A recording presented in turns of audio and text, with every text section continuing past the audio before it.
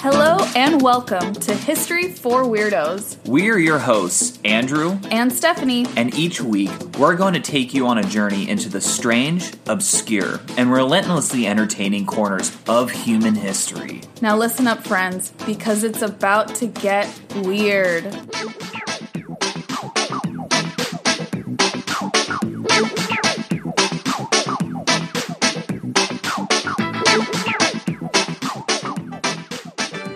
Hello, weirdos! We are back with another History for Weirdos episode. Woohoo! The woohoo sounded so disingenuous. I was completely not disingenuous. Was it ingenuous? No, genuous. Genuine. Wow, I'm dumb. Okay. I mean, everyone, I've had the flu, so that's, and I'm still recovering from it, so I think I'm like operating at like 50% right now. Yes, Andrew got really sick last week. You've had the flu pretty badly, and I was like, you know what? I think you should do this week's episode. Yeah, I know. It's like, you know what? I'm not going to write another episode, and I'm just going to have you do it. I think you should put in the work, and I think you should spend the majority of this episode talking. Yeah, because that makes sense. Yes. Yeah, but so sorry we didn't have an episode last week. Lots of crazy stuff. Some good, some bad. You all know how it goes. Yeah. Mostly good stuff, though. I had some events for a random. It has nothing to do with History for Weirdos, but I wrote a mental health poetry book. Woohoo! Oh my god, that was genuine. Genuine. And so I had some like book events, which was great, but it took up a lot of time. Yeah. We will share a link if anyone is like even remotely interested or wants to go laugh at me or something. We'll share a link. No, Stephanie did an incredible job reading her poems in front of like a whole like pretty large group of people. Thank you. And I mean, she even got an encore. I'm not joking. Like people literally wanted more. They screamed more. They were not screaming. They're okay, like... there was a few people that like yelled quite or aggressively said more. Because like she was like, I'm just gonna read one, and they're like more. Yeah, it was really fun, and Andrew, you were such a good support. I get very nervous with public speaking. Mm-hmm. The podcast doesn't feel like public speaking at all because we're sitting in our living room and just chatting. But speaking in front of an audience is definitely nerve-wracking. So it like completely drained me last week. Right. And we just had so much going on, and then Andrew got sick, and here we are, full circle. Here we are, yeah. Okay, so... Enough rambling.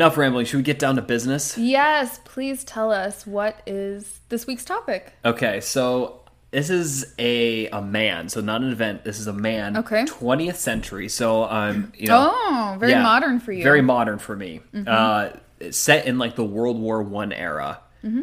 And this is probably one of the most historical or most interesting historical characters I have ever researched.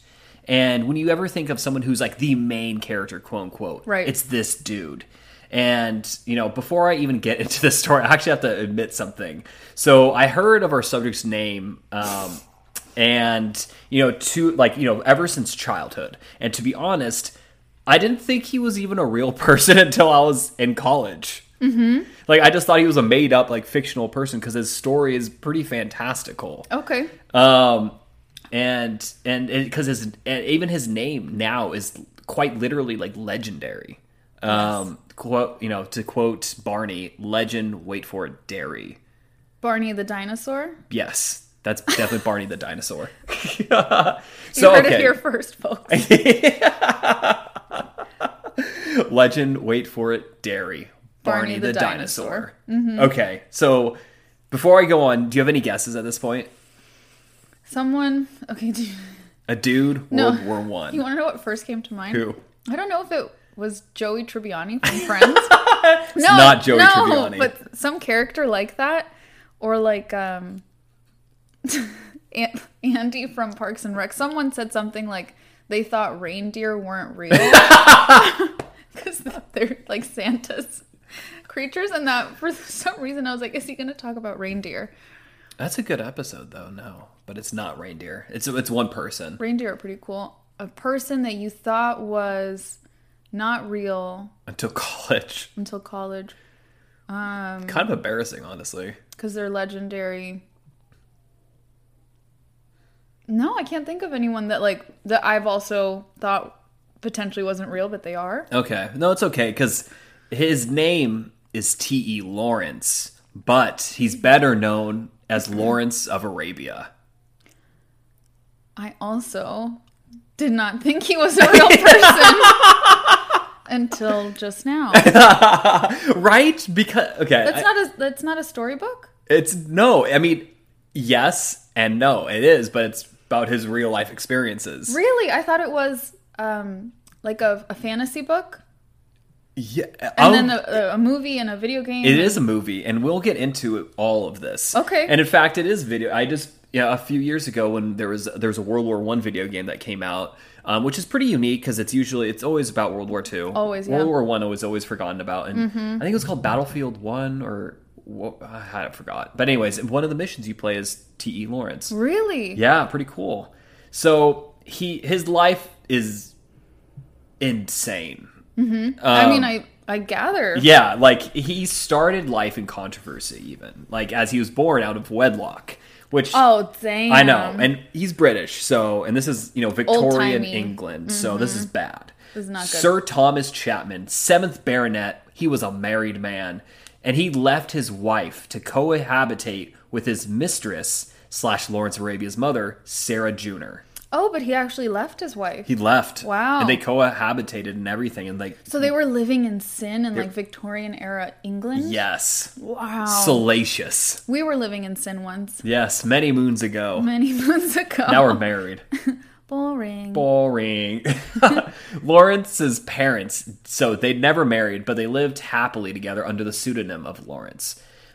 His family moved around quite a bit during his childhood, and all of this traveling possibly could have inspired him to travel a lot more in his younger adult years, which is going to be important for the story.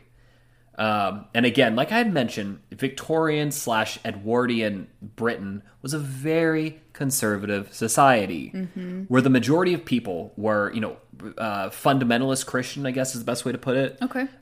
Who considered premarital and extramarital sex to be shameful and children born out of wedlock to be born in disgrace. Yeah. Yeah. Let's blame babies. Let's blame the babies because, that makes sense. Yeah. That makes sense. So Lawrence, of course, was always, something of an outsider, a bastard who can never hope to achieve the same level of social acceptance and success that others could expect who were born legitimately. And no girl from a respectable family would ever, marry a bastard. That's so crazy. It's insane. So, and again, this is, I wrote a note in my notes that this may have caused him to be sympathetic to people who were being oppressed. I'll let you decide that. And again, that comes up later in the story. He spent a lot of his teenage years being fascinated with history. Oh my gosh. Yeah, oh my gosh. He oh my would have gosh. listened to this podcast. Yeah, exactly. He would have listened to this podcast maybe. Definitely. So, in fact, he spent the summers of 1906 and 1907 when he was like a teenager, I think, traveling around the countryside and trying to find historical artifacts and antiquities because it's England and oh yeah, so you could do that. You could do that. I know it's crazy. We can't do that here in Los Angeles. No. They would often watch over building sites, right? Because when they'd have to excavate a little bit, right, before they make a building, and they would take anything that was ancient over to the Ashmolean Museum in Oxford, which is like a which is a pretty famous museum. That's so cool. And in fact, there is still a report by the Ashmolean Museum that there's a portion of that report that reads that 2 teenage boys, quote, by incessant watchfulness secured everything of antiquarian value which has been found. And one of those boys was, of course, T.E. Lawrence. Incessant watchfulness? Yeah. That's so passive-aggressive. Dude, these kids were annoying. Yeah, they're like, it kind of reminds me of Indiana Jones, where it's like, it belongs in a museum, when he says that, It's, oh my God, I love this kid. I love this guy. Yeah, what an interesting teenager. And in fact, he would go on to study history in college at the Jesus College of Oxford. Oh, cool. I didn't know that was a thing. Oxford is, I think, really weird. It's unlike American universities. Like, there's colleges within the university, and they almost operate, like, autonomously. There's the at Columbia, there's Barnard, which similarly, it's like its own college.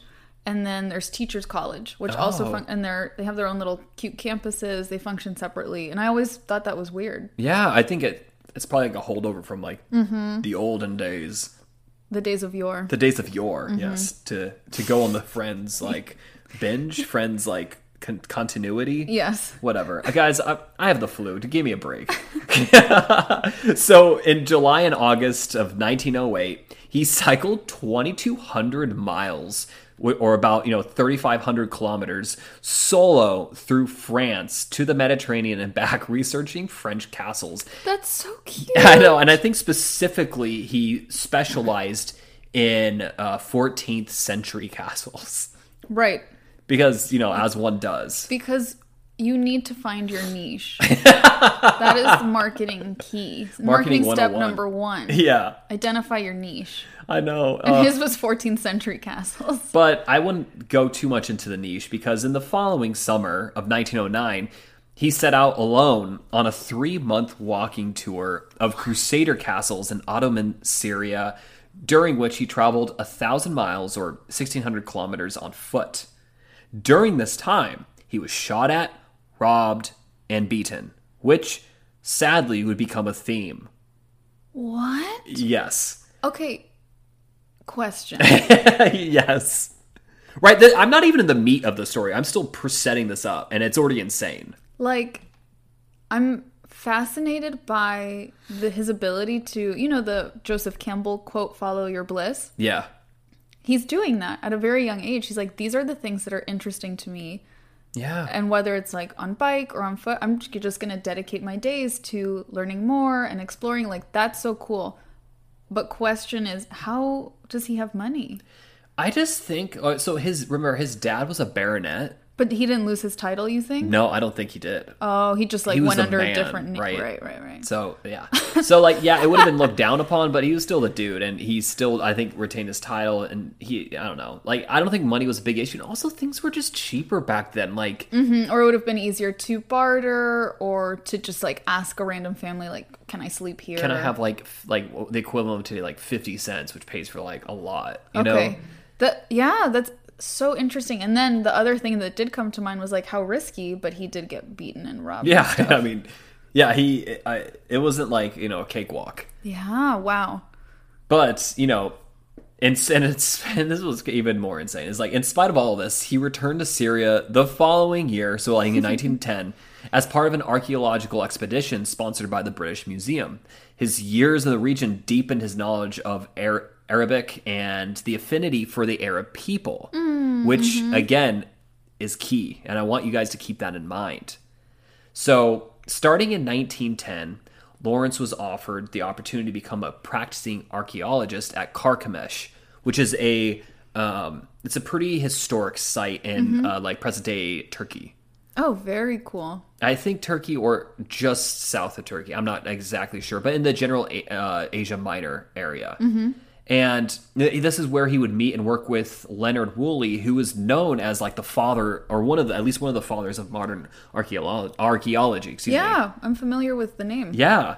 There's even a very cool picture from around 1912 where Lawrence and Woolley are standing next to an early Hittite artifact. What? I know, which, if you guys don't know, the Hittites were an Indo-European group from the Bronze Age that we know very little about. Yeah, that's fascinating. And so it's cool. He added quite a bit of knowledge, I guess, to our understanding of that culture.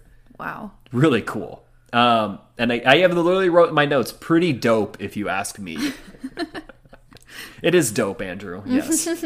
So, 1914 comes around. Pretty infamous year. And Lawrence's expedition team is co-opted secretly by the British Army because World War I is going to happen. I don't know if it's co-opted before the outbreak of hostilities, but I mean, it was a powder keg, so it's probably they were just waiting for something to happen, even if it was before the actual official outbreak. Long story short, they're surveying a desert that would be critical to the Ottoman Empire if they were to invade Egypt. And the British wanted to know everything they could about it, as Egypt was Britain's ally, or rather, I think I don't know the full geopolitical context of it at this time, but it might have been like a protectorate of Britain, i.e. like almost like a colony. Yes, it was colony part light. of the Commonwealth. I think it right? was, yeah. It was something. It was complicated, but yeah. And of course, later that year, after hostilities had already been, had already outbroken, I guess, the Lawrence enlisted in the new Arab Bureau Intelligence Unit in Cairo, and he arrived there in December of 1914. It's a brand new established portion of the British military designed to, kind of immerse themselves in the Arab people. In the culture. Yeah, in the culture, and more so like their and like understand like where like their political leanings are, like in the terms of the war, right? Because the Ottoman Empire is part of like the Axis powers, right? Along with like Germany and I don't know. My World War I knowledge is surprisingly not very good, but they were on the opposing side of Britain. Let's just put it very simply. No, but it's funny you say that. I was thinking the same thing as you're talking about this. I was like, wow, I feel like it really wasn't emphasized nearly as much as World War II for probably a myriad of reasons. But I even remember in college, I took a whole class just on World War II. Did you take like a class just on like fascism? We had like a whole like section of that class was specifically on fascism. Yeah, and I had to do a report on it. That's so crazy. Yeah. Yeah, that World War I is like never talked about. But it's super interesting. Yes. But anyways, it's also important to note that like when Lawrence enlisted, he had zero military experience at this point, which is crazy considering we're going to talk about coming up. Okay. Yeah, he's an archaeologist. Yeah. So going into 1915, this situation was intense, I think, to say the very least. The disparate like Arab peoples were starting to organize into like a pan-Arab nationalist movement where in general they were very anti-Ottoman. Okay. They were under the leadership of Sharif Hussein, who was the emir of Mecca. I guess you could almost call him like a king. Okay. Like king-like figure. And fun fact, he was the 37th generation of direct descendants from Muhammad. What? I know. How do you even track that? Like, someone must have been keeping really, really good notes. yeah. That's insane. 37th? 37th generation. I wonder how accurate that is, or if part of it is wrapped in legend at all, right? Or if there were records. If anyone knows that's listening, yeah, let us know. That's super interesting. It's very interesting. But yeah, there's a lot going on. There's a lot going on in the world. Basically, going back to like kind of this pan-Arab group. Yes, their ultimate goal was to create an independent Arab state. There was a lot of drama with this. I'm sure. So obviously the Ottomans, of course, didn't want this, but the British and the French, the Allied powers, I guess, they didn't really want this either. No, so no one really wanted this except for, the Arab peoples. Because of course, right? Long story short, and you could almost do an entire episode on like the back room dealings with this, because there is a lot, and I don't want to get mixed up in it. So in short, Hussein wanted British assurances that this was going to go down, and again, a lot of parties weren't keen on this, but eventually he threatened to ally with the Ottomans if they didn't agree, and they acquiesced. Oh wow, that's a bold move. Yeah, worked out though. Ooh, yeah, or did it? We'll see about that. Let's go back to Lawrence though before we do any more geopolitics. He had two brothers, and they unfortunately both died in 1915. Wow. Yeah. Young. And it was this guilt that Lawrence felt that made him leave his safe desk job in Cairo to join the front lines. Oh, no. At the outbreak of the Arab Revolt in 1916. At the beginning of the revolt, Lawrence met with and interviewed Hussein's three sons, and this is very important. He was incredibly impressed with the youngest, the third son, Faisal, and suggested that he lead the military portions of the revolt. He kind of had that je ne sais quoi, that charisma.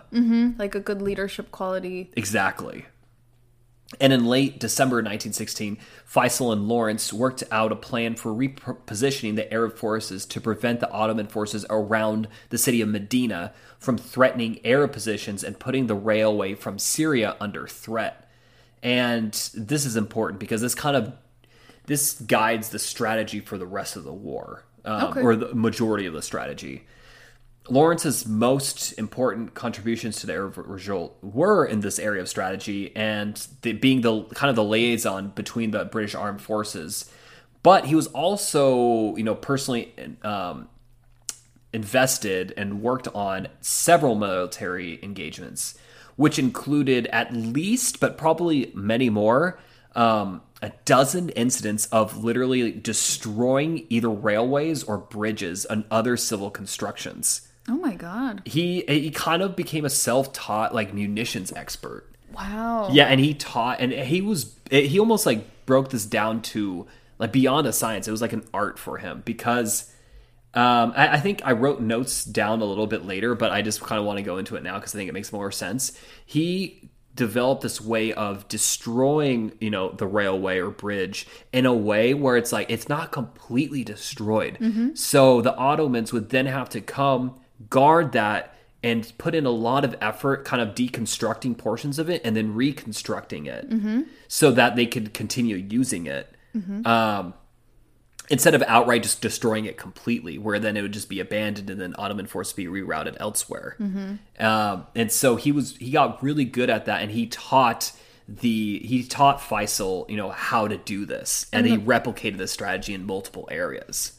And to clarify, the point of that strategy is to disperse their efforts, essentially, right, so that they're not all solidifying in one place, but everyone's kind of distracted, repairing different things. Okay. Yeah, exactly. And it's kind of like a style like guerrilla warfare, and almost damaging morale. People are going to be tired. People are going to be sick of repairing these train tracks. Yeah, imagine this is the third time I'm repairing this mofo. What the hell? Yeah.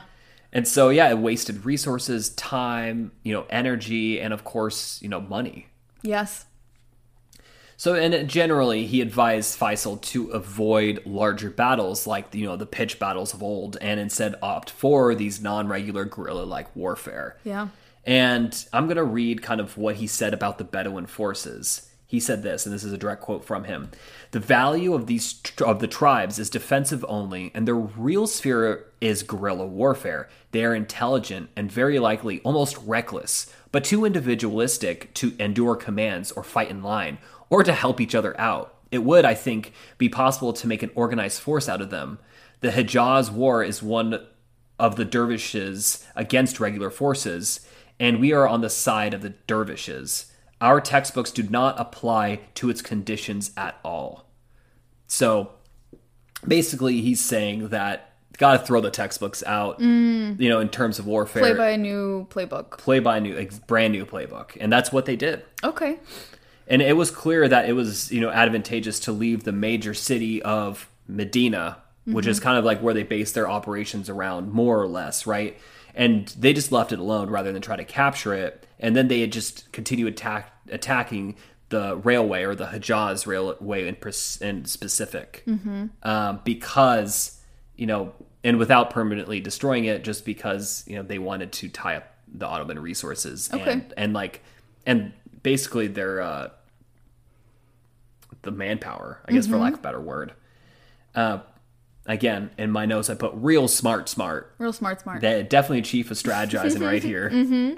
And, fun fact, you can still to this day go to the Wadi Rum Desert and see a train that was blown up by T.E. Lawrence. Really? Yeah. That sounds fun. It's over 100 years old. And it's a beautiful desert.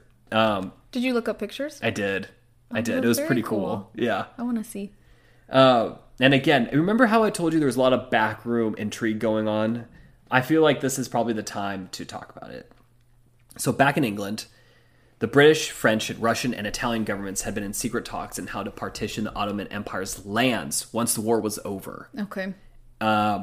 this was in stark contrast to the interests of the Pan-Arab League, Yeah. as the proposed Arab state would be relegated to like basically the deserts of Arabia alone, while the English and French would get the richer parts of Mesopotamia and Syria.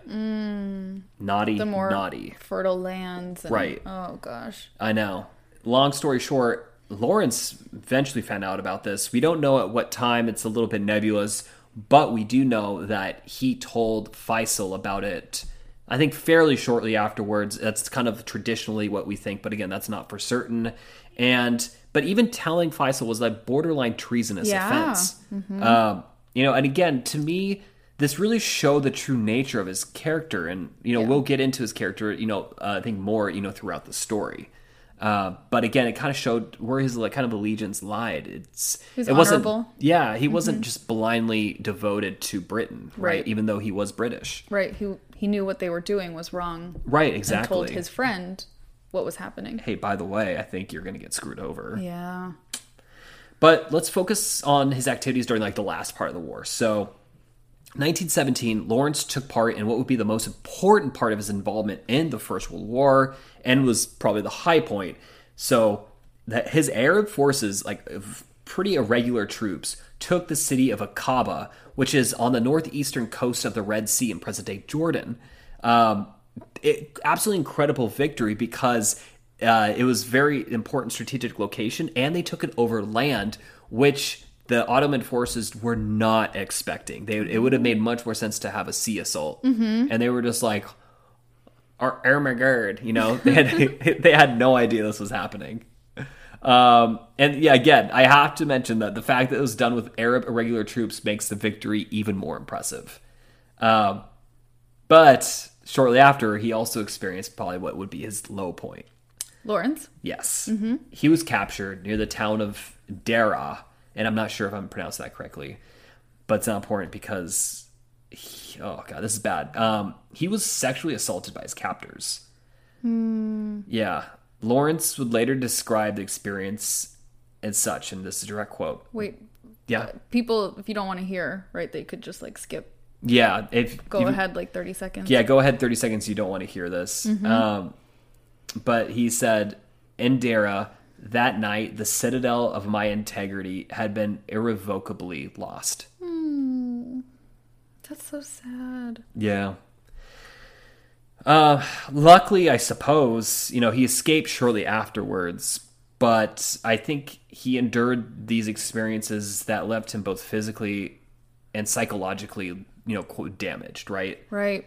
Of course, that's not something you get over on your own in a short amount of time, or just because you left that situation doesn't mean that it's not with you. Amazing that where did you find that quote? Where did he share this experience? Do you know? Oh, yes. It's in quite a famous book. I'll get to that later, I promise. Yeah. It's amazing that for a man of his time to share that he was assaulted. Sexual assault is very hard to disclose, obviously, for so many reasons, and for men to disclose, they're very rarely believed. And especially like 100 years ago. Yeah. I'm really surprised that he shared that, but who knows what good that did for someone reading that who at least felt less alone. Right. Wow. Very incredible. I know. I was like, oof, that sucks. So after this point, his exploits in the war aren't as well known. Okay. So we know by the end of the year, 1917, he took part in a victory parade in Jerusalem. And, at the following year, at the conclusion of the war, he saw the Arab victory in securing the city of Damascus, excuse me. But by this point, he was just utterly exhausted. Yeah. I think he probably had what we would now call PTSD. Yeah. I think they called it shell shock. I'm not even sure if that was even if that's what they called it then. He could have also had some moral injury.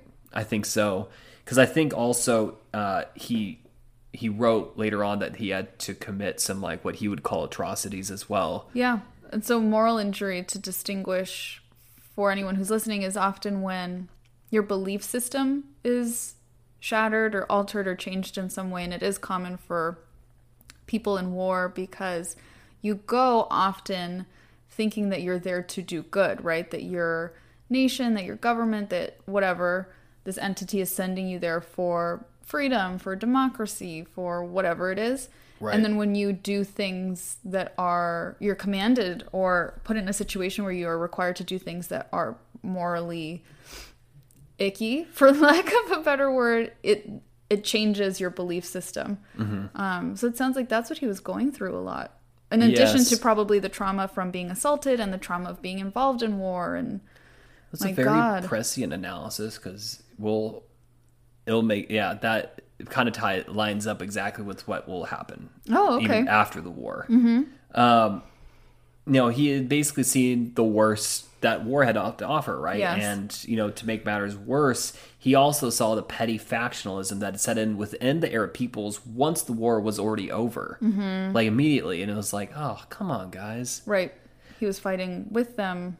And then now they're kind of squabbling with each other already. Painful to watch. And of course, this did not help their case for an independent, solidified Arab state, right? And so he was disheartened and disillusioned at this time. And he not only left for home, but he refused a knighthood from the King of England himself. Oh my God. He politely, but he was not down. Wow. And again, I think this really spoke to his character. And I'm going to quote history.com. Okay. And it said, quote, believing that the British government had betrayed the Arabs by reneging on a promise of independence, Lawrence quietly told the befuddled monarch, the King of England, that he was refusing the honor before turning away and walking out of the palace. Wow. He really had his morals very clear. Yes. Very, very honorable. Very Jon Snow-like. Very Jon Snow. Game of Thrones. R.I.P. Lawrence's story, or rather the parts of the story that we are covering today is coming to a close. But before we get there, there's some more things that I want to cover. And I think it's important that we talk about who he was as a person. I think we've already started that conversation, but I think I did so much research on him, and it seemed like he was probably one of the most honorable people I have ever read up on. Wow. Like it was insane. Like, and it was incredibly clear that he had a very deep admiration for the Arab people and really sympathized with their plight. And for instance, he dressed in like traditional chic, Arab garb, right, with the long robes and the cool, like, I don't even know what to call it, like a cool, like, kind of a hat. Just the traditional headwear. Yeah, we'll post pictures like on our Instagram where you can see it. But it's he wrote how much he loved the Middle East, and he even wrote this about the desert. The abstraction of the desert landscape cleansed me. Wow. So he found like almost like a soul connection there. He did, yeah. Yeah. And in fact, the timing of this is pretty neat because these were partly like the words like that he wrote here inspired the main character Paul Atreides in the hit science fiction series Dune. Oh, really? Yeah. And that's so funny. You just watched it. And I just watched that the other day. So I was like, wow. And also Atreides, fun fact, is based off of the mythological Greek house of Agamemnon. From the Iliad. Yeah. Yeah. So anyways, this whole portion of me is kind of just analyzing, but like it seemed like Lawrence came, both came alive in the desert, but also kind of came undone. Wow. Yeah, two things like almost happened simultaneously. Very poetic. Yeah. After the war, he lobbied for Arab independence in the full Arab garb at the Paris Peace Conference in 1919. But this, of course, was to no avail. He really walked the talk. He did. It sounds like he didn't just romanticize or even fetishize like the Middle East and the culture, because he's obviously very well educated in it and its history and in the modern political issues of the people. Right. He really must have felt so connected to their cause. Yeah. I think so. I really do think he did. He was. That's so interesting to me, because this is obviously a gross generalization in and of itself, but I just feel like particularly like Western European people throughout history, but particularly of this time, I think the general, and the US, like the Western culture, I think we have often to this day seen ourselves as like the way we do it is obviously the right way. Right. how refreshing to hear about someone who could appreciate another way of life and advocate for it. Yeah. And I think a lot of it comes down to, like, he was a history dude. Right. He loved it, and he saw, I mean, he researched so much, and he saw, like, you know, the way we do it now is only a sliver of, like, the whole human experience. That's why history's so important. Boom, listen to our history podcast. It's so true, though. I honestly think this is mushy, but part of why I love learning about history is even the weird stories, right? Even when we get into, like, really silly or goofy or creepy ones even, I feel like it reminds me of how similar and connected and the shared experiences that we have across time, across culture, across the globe. Right. Very cool. I think so, too. I love it, obviously. Obviously. Guess what, though? It wasn't too much later until he was back in the Middle East. Oh. In 1921. For a good reason? Yeah, more or less. He was, not for warfare, at least. That's good. That's good. I think he was Upgrade. tired of it. Yeah. He was wooed back to the Middle East as an advisor on Arab affairs to the colonial minister, a man. You may have heard of him. His name was Winston Churchill. I once met an English bulldog named Winston Churchill. Is that who you're referring to? Yes. Amazing. Yes. Yeah. And, he stayed in the area. And this is how real Lawrence of Arabia was. He knew Winston Churchill. Yeah. They feel like they're from different times. They do. Like, in Lawrence, my head. When I think of Lawrence of Arabia, I think of, like some, like, fantasy figure. It almost feels ancient. Yeah, like a fantasy reason. from like almost like, I don't know, like the early Bronze Age, maybe even before. Like, it's so I don't know. Weird. It's crazy, but it sounds like time travel thing. Yeah. And he stayed in this area at one time, and then at one time, excuse me, he enlisted in the Royal Air Force under an assumed name. Because I think he was already famous at this point, but not as famous as he would get. Oh my God. But he was pretty famous. And so I think, he was writing a book at the time, so ostensibly this was to have more time for his book. What? Not really sure. He joined the Air Force to have more time to write his book? Yeah, I don't really know. That sounds like me logic or something. Like I would do something really weird and dumb like that. Exactly, yeah. But, eventually they found out and he was, like, discharged. What? Yeah, because, like, Royal Air Force was, like, embarrassed. They're like, go write your book, sir. Yeah. Stop procrastinating. Also, fun fact, he, again, this makes me like him even more, he published his own English translation of Homer's Odyssey under the pen name of T.E. Shaw and maintained the assumed name until his death. Wow. Yeah. He could do stuff like that? Yeah, and he was... I'm not even going to tell you how young he was at this time. Tell me.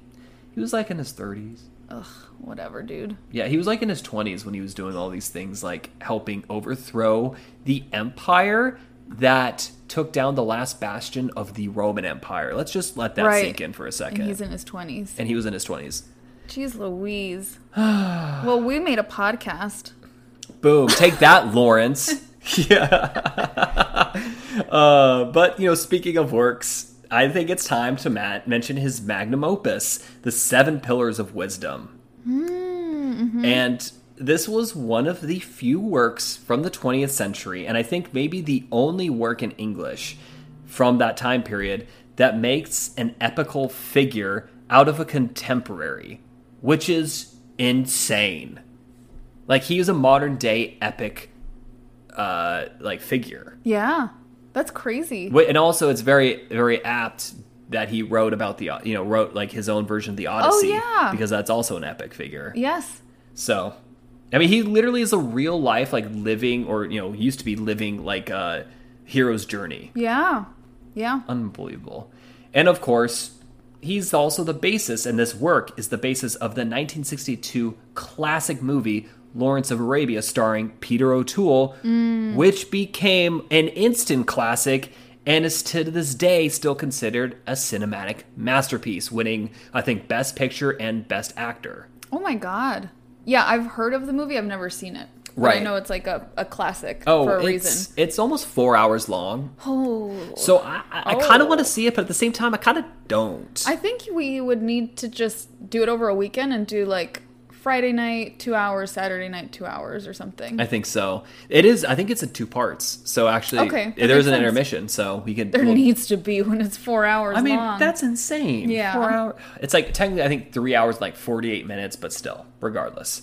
So here's how Encyclopedia Britannica describes the movie. Though overpopulated with adjectives and often straining for effects and art, it is nevertheless an action-packed narrative of Lawrence's campaigns in the desert with the Arabs. The book is replete with incident and spectacle, filled with rich character portrayals and a tense introspection that bears the author's own complex mental and spiritual transformation. Wow. Though admittedly inexact and subjective, it combines the scope of heroic epic with the closeness of autobiography. Oh, wow. Yeah, That's so quite a review. yeah, they basically kind of described it in a sense, but it's not the most historically accurate movie in the world. Oh, Let's that's just- what they were trying to say? Let's just say that. Yeah. Okay, cool. Yeah. But also, kind of fun fact: that guy Peter O'Toole, Yes. he plays King Piram in the Troy movie with Brad Pitt. He plays King Piram in the Troy movie with Brad Pitt. I've never seen that. Oh yeah, no, that's the movie we're supposed to see, and Oh, like, yeah. for some reason we never am able to. We keep moving it Yeah, around. I remember seeing that when I was like 12 and was like, "Oh, this is the sickest movie ever." Of course. Yeah. Of course. Yeah. Oh yeah. Also, everyone who's listening, I'm reading the Song of Achilles, so Yeah. it's kind of like relevant. Yes, I Yeah. read it and then I was like, you have to read this. It's so good. Speaking So, of instant classics, right? yeah, instant classic novel. If anyone hasn't read it, I really recommend it. It's very poetic writing, really cool for like history nerds. Yeah. And I think she is a classicist, so like she understands. She is, yeah. Yeah. And she took, Madeline Miller is her name, I believe. She took 10 years to write it or something. Damn. Crazy. Like so much research. And she professionally translates works from like ancient Greek and ancient Latin. Yeah. No big deal. No big deal. We have a podcast. Okay. So back to Lawrence. We do know that he became somewhat of an author, obviously, during this time, but not much is known about him in later years. So he did work for the RAF, but it was not allowed to fly, and was discharged on February 26, 1935. He felt both optimistic about future publishing work and a sense of emptiness at the same time. Oh my God, dude. I know. I was like, damn, dude. If he feels empty, I don't know what I feel. To a friend, he described himself as puttering about as if there is something broken in the works. My will, I think. And I was like, oh, yeah. my poor baby. Think of everything he endured, and that isn't being addressed at that time. You know, mental health is far from being a topic. I know, that and people think about. I think he accomplished so much so quickly that it's like, what now? What now? And the trauma, right? Like still Yeah. living with the side effects, the symptoms of that. Oh my God. I know. That does sound hard. Well, unfortunately, 2.5-ish months later, on May 13th of that year, 1935, he was in a motorcycle accident and died 6 days later at the age of 46. So young. So young. And tragically, and speaking of which, in my mind, he became a full-blown Shakespearean tragic character. Yeah. Like, wow. Shakespearean epic tragedy. And it's insane. And I'm just gonna there is just a few words that I wanted to say, but I think Encyclopedia Britannica just does a better job of saying those words. So I'm just gonna read directly what they said about him. Go for it. Lawrence became a mythic figure in his own lifetime, even before he published his own version of his legend in the 7 Pillars of Wisdom. His accomplishments themselves were solid enough for several lives. More than a military leader, an inspirational force behind the Arab revolt against the Turks, he was a superb tactician and a highly influential theoretician of guerrilla warfare. Besides the 7 Pillars of Wisdom, his sharply etched service chronicle, The Mint, and his mannered prose translation of the Odyssey, added to a literary reputation further substantiated by an immense correspondence that establishes him as one of the major letter writers of his generation. Lawrence found despair as necessary as ambition. He lived on the masochistic side of asceticism, and part of his self-punishment involved creating within himself a deep frustration to immediately follow and cancel out high achievement by denying to himself the recognition he had earned. At its most extreme, this impulse involved a symbolic killing of the self, a taking up of a new life and a new name. Under whatever guise, he was a many-sided genius whose accomplishments precluded the privacy he constantly sought. By the manufacture of his myth, however solidly based, he created in his own person a characterization rivaling any in contemporary fiction.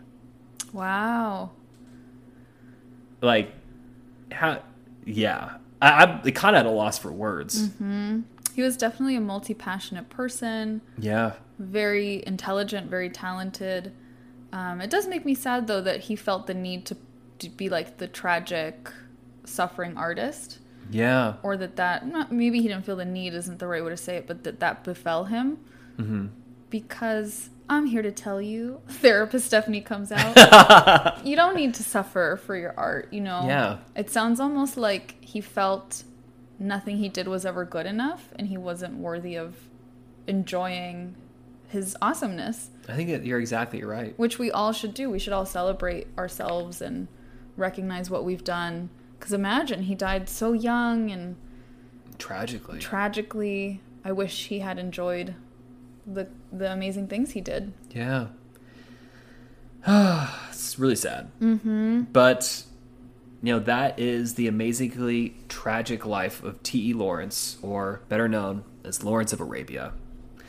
And again, based upon everything I read, it really makes sense how I didn't know he was an actual real person until college, because everything he did, that was just insane.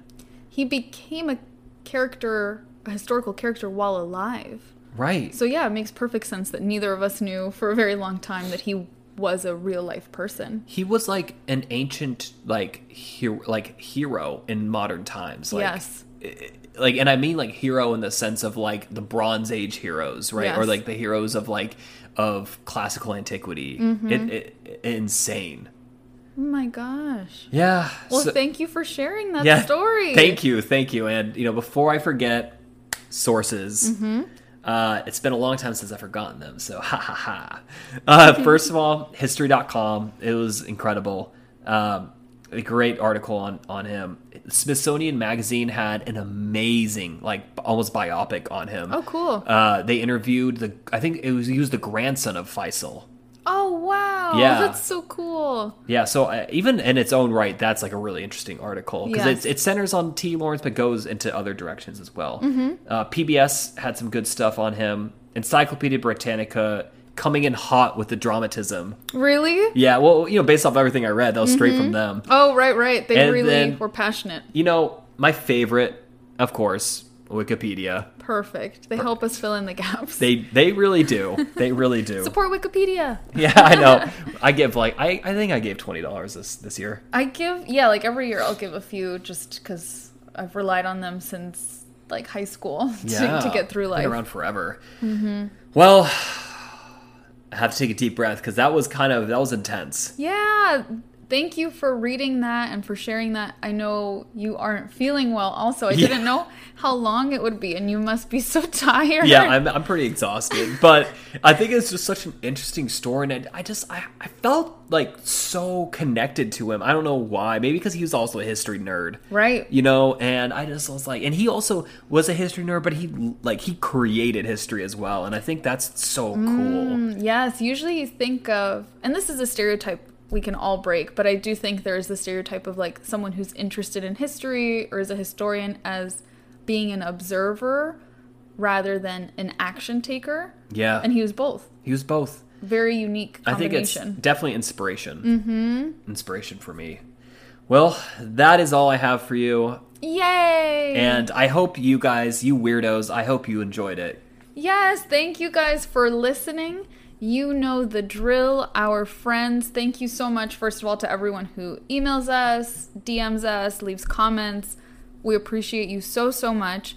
Please leave a review, share the podcast with a friend, subscribe, because those things help get the podcast out to other weirdos who would like to listen to us ramble about things that we find interesting with each other in our living room with our dog. Stella says hi, by the way. Yeah, she was right here with us for quite a while. Yeah, and she says, hello, weirdos.